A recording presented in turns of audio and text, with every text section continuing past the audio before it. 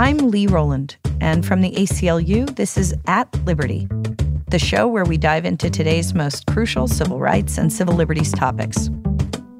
Today, affirmative action and the case against Harvard.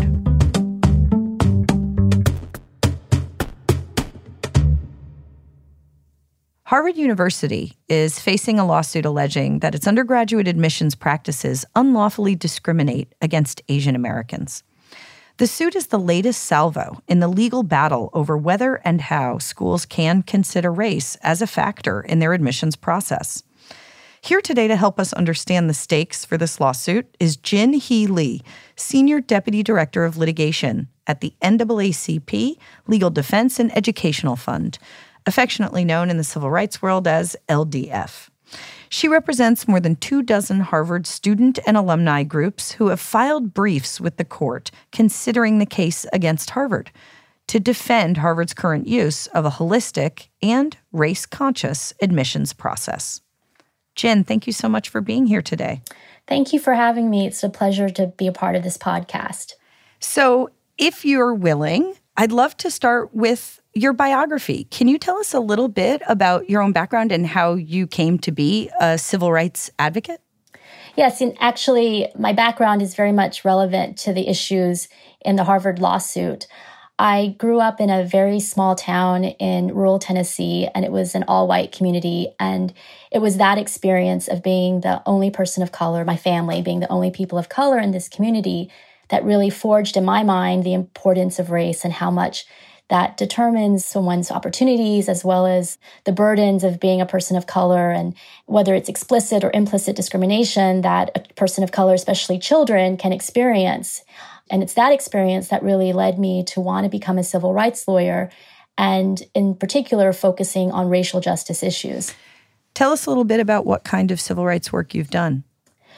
I have been with the Legal Defense Fund for over 10 years now, and I've been practicing for almost 18 years. And a lot of my work has focused in the area of criminal justice, both in terms of police reform as well as representing defendants in death penalty cases and juvenile life without parole cases, mostly because I think that it's evident to many people that the intersection of race and the criminal justice system is one of our most pressing racial justice issues that we face. I also am responsible for overseeing our education docket, and that's something that LDF has been working on since, before Brown v. Board of Education, the famous decision by the United States Supreme Court that ruled that separate but equal is unconstitutional and that governments should treat people of all races equally. LDF has been working to expand educational opportunities for children of color for many, many years. And that's one of the reasons why we have always been very active in the area of affirmative action in higher education. Can we start by defining that big term? What is affirmative action, and has that changed over the years? So affirmative action means that institutions, for example, colleges and universities, need to take affirmative steps in order to provide opportunities for people from certain underrepresented and historically marginalized groups. Affirmative action is the counterpart to colorblindness. A person who believes in colorblindness really assumes that the world is equal and that everyone begins on equal footing. And if that was the case, then there would be no need to take any affirmative action because everyone would have an equal chance to, for example, be admitted to Harvard College. But as we all know, that's not the case because of prevalent and persistent discrimination, whether it's in education or housing or criminal justice system. Racial discrimination is just so pervasive throughout our society that institutions like Harvard should take that into consideration with an eye towards building a diverse student body, knowing, of course, that, and this is what's very specific about educational settings like, colleges and universities, is that the diversity of the student body is such an important part of the educational experience.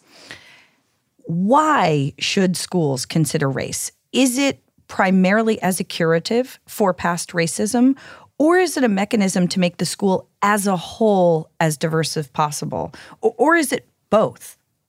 So I personally would argue that it's both, that it should be curative as well as to reap the benefits of having a diverse student body. The United States Supreme Court, which has addressed this issue in numerous cases, has actually focused more on the benefits of diversity in the educational setting. By noting that colleges and universities have an institutional interest to create a diverse student body because that creates a much more fulfilling, but also productive and beneficial educational experience, to be exposed to different ideas, to be challenged, to meet and interact and speak with people who are very different from you, who come from very different backgrounds, whether it's in your classroom or even outside the classroom in social settings. Can you tell us a little bit about the case against Harvard? Sure. The case was brought by an organization called Students for Fair Admission. And even though it purports to represent the interests of Asian American students and applicants, it's in fact an organization founded by Ed Blum, who is somewhat of a mastermind behind these anti-affirmative action cases. He was behind a case that was brought against the University of Texas that went all the way to the United States Supreme Court and lost. And he's also behind a case that's currently pending in the University of North Carolina at Chapel Hill. And Mr. Blum was also responsible for the lawsuit that gutted the Voting Rights Act that led to a Supreme Court decision that really hindered enforcement of the Voting Rights Act and led to a lot of problems in terms of voter protection for people of color.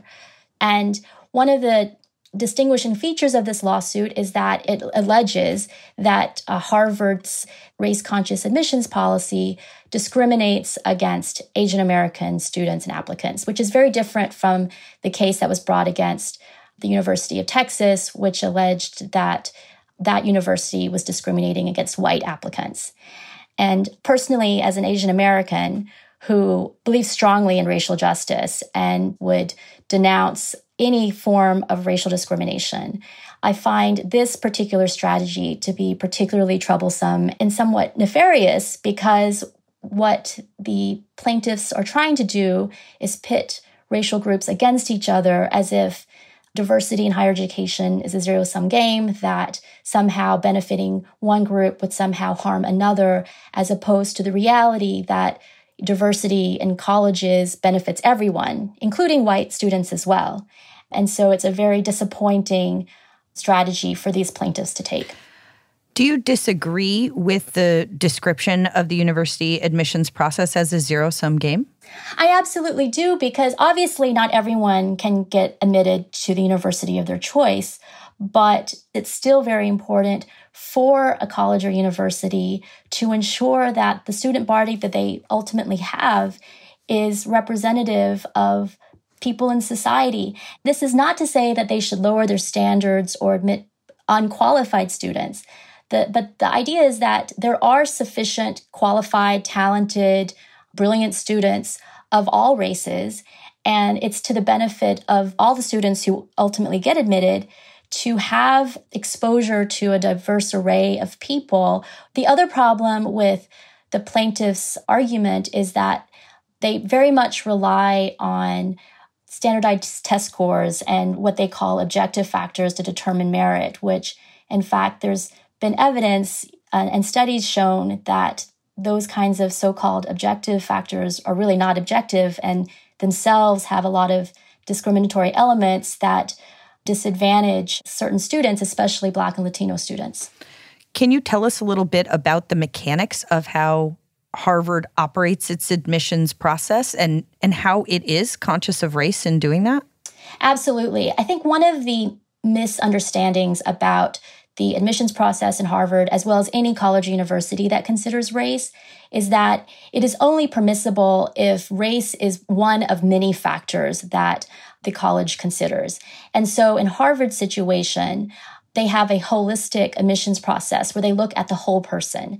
And a part of that whole person is that person's race. And in fact, Harvard's expert did an analysis of how much of an influence race goes into the likelihood of an applicant getting admitted into Harvard, and found that other factors such as the intended major or the intended career of the applicant has a greater effect on whether a person gets admitted into Harvard as opposed to race. So the effect of race is actually not that significant. It's one of many, many factors. The plaintiffs want to eradicate anything to do with a person's race from the application process. What they are seeking in this lawsuit is for a person to look at an application packet and not know what the race of that person is. And when you think about that, that means that a student applicant couldn't talk about their own racial or ethnic identity, or perhaps their immigration story, or perhaps challenges that they overcame because of their race or ethnicity in their personal statement.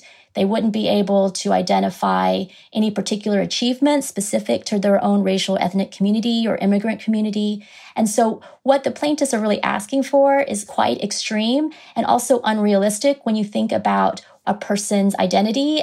We, at the Legal Defense Fund, represent 25 student and alumni organizations at Harvard. And we have actually asked the court to be able to participate in the trial in order to give the court the benefit of hearing directly from Harvard student and alumni organizations as to the importance of diversity, racial and ethnic diversity in Harvard, in terms of both their educational experience, but also the very existence of these student organizations and alumni organizations themselves. Because what we've seen from Harvard's expert is that if we eliminate the consideration of race in Harvard's admissions policies, there is expected to be a 50% decrease in the number of Black and Latino students who are admitted, which would be traumatic for these student groups and alumni groups. That is an astounding drop, 50%.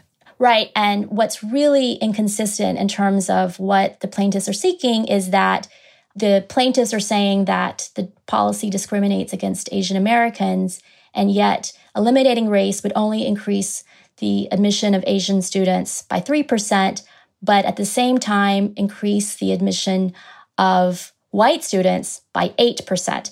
So really, this policy benefits white student applicants, not Asian American applicants. Even still, though, some of the allegations reporting in the media are, I think, legitimately unsavory. And they talk about a process by which Asian American students are scored with lower personality scores in a way that does overall affect their chances of admission. What is your view on those allegations, and what is the solution to that if it's not throwing out all race consciousness in the admissions process?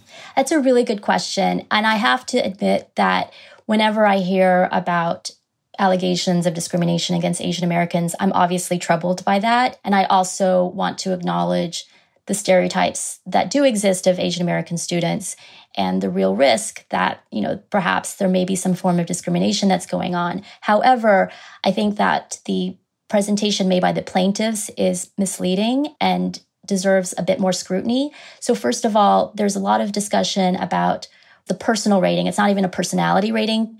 And what's really difficult to ascertain is that the personal rating is comprised of a lot of different elements, including the personal essay, as well as guidance counselor recommendations and recommendations from alumni interviewers, and a lot of other types of information. And as you can imagine, a lot of this information is really not derived from Harvard, but can come from someplace else. So, for example, if there was perhaps discrimination among guidance counselors or discrimination in terms of the types of extracurricular activities that Asian Americans are exposed to, that may affect the ultimate rating. So that's nothing to do with what Harvard's doing. The other point to note is that if there is discrimination against Asian Americans, eliminating all considerations of race is not going to be any kind of solution to that, and in fact may exacerbate the problem. Again, some of this discrimination may result from stereotypes that people have about Asian Americans, and that will continue to exist whether or not Harvard officially considers race or not. And in fact, the appropriate response is actually to be more race conscious. So, for example, if there is a concern about discrimination against Asian Americans, then Harvard should take efforts to identify what that discrimination is and to really counter that, whether it's through training, implicit bias training, whether it's by gathering more specific data about Asian Americans themselves and perhaps trying to identify where the discrepancy lies. Colorblindness is absolutely not a means of remedying the discrimination. When schools have the power to consider race, how do we know that they're doing it in appropriate ways? And what do we do when they don't? So I have a few responses to that. Just because the plaintiffs allege intentional discrimination, it doesn't necessarily mean that discrimination exists. I'm not going to rule out the possibility of discrimination because that possibility will always exist, and that if we suspect that, then we should try to remedy that. My other response is that there was a time a few decades ago when Asian Americans were very much underrepresented at Harvard, and they were not even considered a racial group to benefit from affirmative action programs. And it took efforts by advocates so that their representation would increase. This was discussed in a submission by one of our clients. Her name is Margaret Chin, who is a board member of this alumni and student organization called the Coalition for a Diverse Harvard. She herself was recruited by Harvard students when she was a high school student in New York City. She grew up in Chinatown in New York City. Neither of her parents went to college. She did not ever dream of going to Harvard, but was recruited by these Harvard students. And it was during that time where there really was an underrepresentation of Asian Americans. And since that time, she has been very active in recruitment of Asian American students. So the idea that they are not a beneficiary of race consciousness is really contrary to history and to facts. And if you look at the representation right now, there are more Asian Americans in Harvard than there are Asian Americans in larger society. So again, I can't say that there is evidence of intentional discrimination, but what I will say is that if there is a possibility of discrimination, what the plaintiffs are trying to achieve through their lawsuit is not really going to benefit Asian Americans. And so you have to question what their motives are and what they're really trying to achieve, which is, colorblindness, which in the end benefits white students more than anyone. Gotcha. So even if they're right on the facts, your position is the remedy they're seeking is kind of a red herring. Yes, but I don't think that they're necessarily right on the facts. And I also think that it was very strategic to bring this lawsuit purportedly on behalf of Asian Americans, because just by making that claim, it makes it much more controversial. It makes it much more newsworthy, and it raises concerns that don't necessarily align with the facts themselves. But again, I would never say that there is no discrimination. I don't know that. Right. None of our clients, and certainly not the Legal Defense Fund, would ever say that Harvard is perfect in terms of its admissions policy, and that there is definitely perhaps room for improvement. But that doesn't mean that they should eliminate all considerations of race. I'd like to understand how this case fits into the law on affirmative action more broadly. Can you tell us a little bit about what the Supreme Court has already said universities can and cannot do when it comes to considering race? One of the concerns about this lawsuit and Edward Bloom's efforts is the fact that he is bringing these cases despite the fact that the United States has ruled repeatedly that colleges and universities may consider race as one of many factors. It cannot be the deciding factor. It cannot be the sole factor, but it's one of many factors in order to pursue its institutional goal of establishing a diverse student body. And that has been ruled repeatedly by the United States Supreme Court. So despite this settled case law, he keeps bringing these cases to pretty much try to reverse that case law. What's primarily different about this suit? Is it the optics you mentioned of pitting racial minority groups against each other? Or is it really just a placeholder in hopes that they'll have a new Supreme Court when they get there? I can't even presume to know what the strategy behind the plaintiffs are, but that, of course, is a possibility. But I think that another defining characteristic of this lawsuit is this effort to pit different racial groups against each other. And it also, the media coverage of this lawsuit doesn't accurately portray the general consensus among Asian Americans on this issue, because in fact, 2/3 of Asian Americans are actually in support of affirmative action. And this has been consistent for many, many years.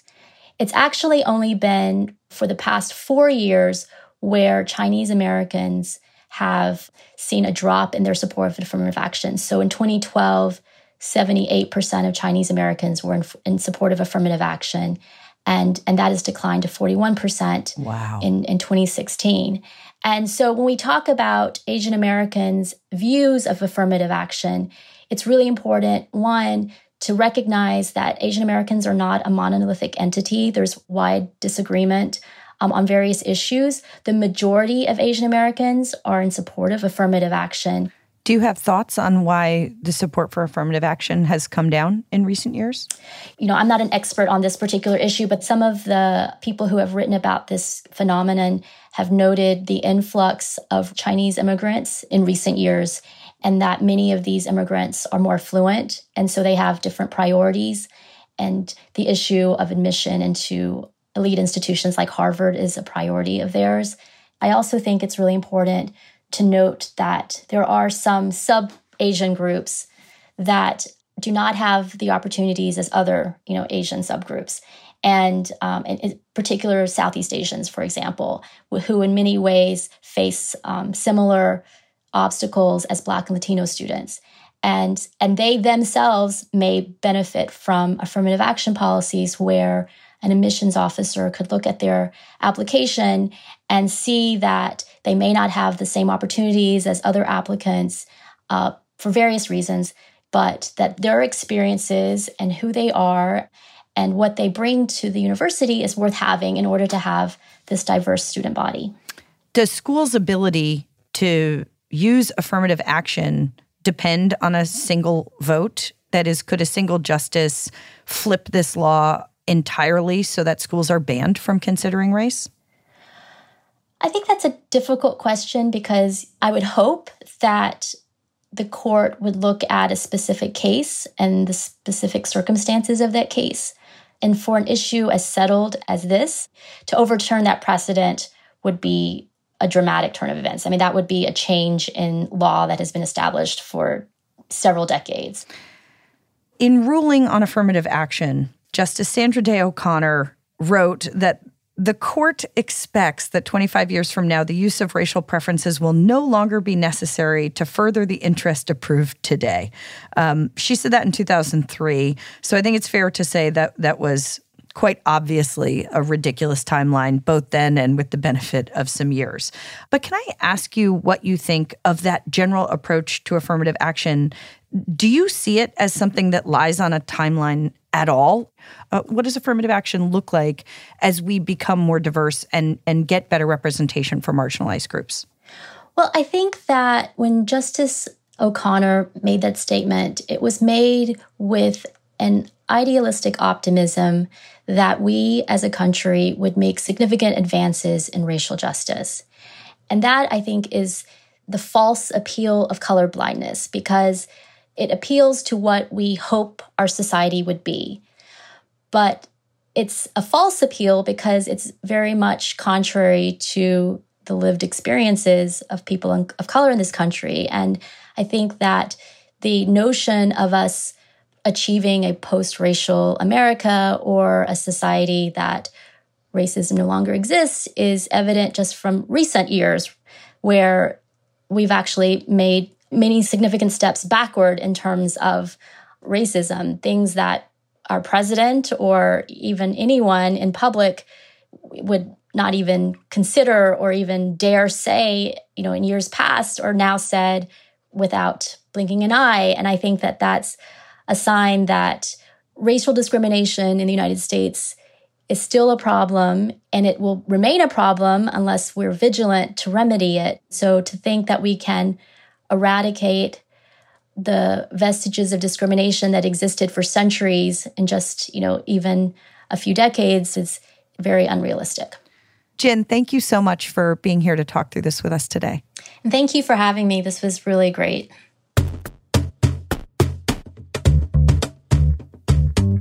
Thanks for listening to At Liberty. Be sure to rate and subscribe wherever you get your podcasts.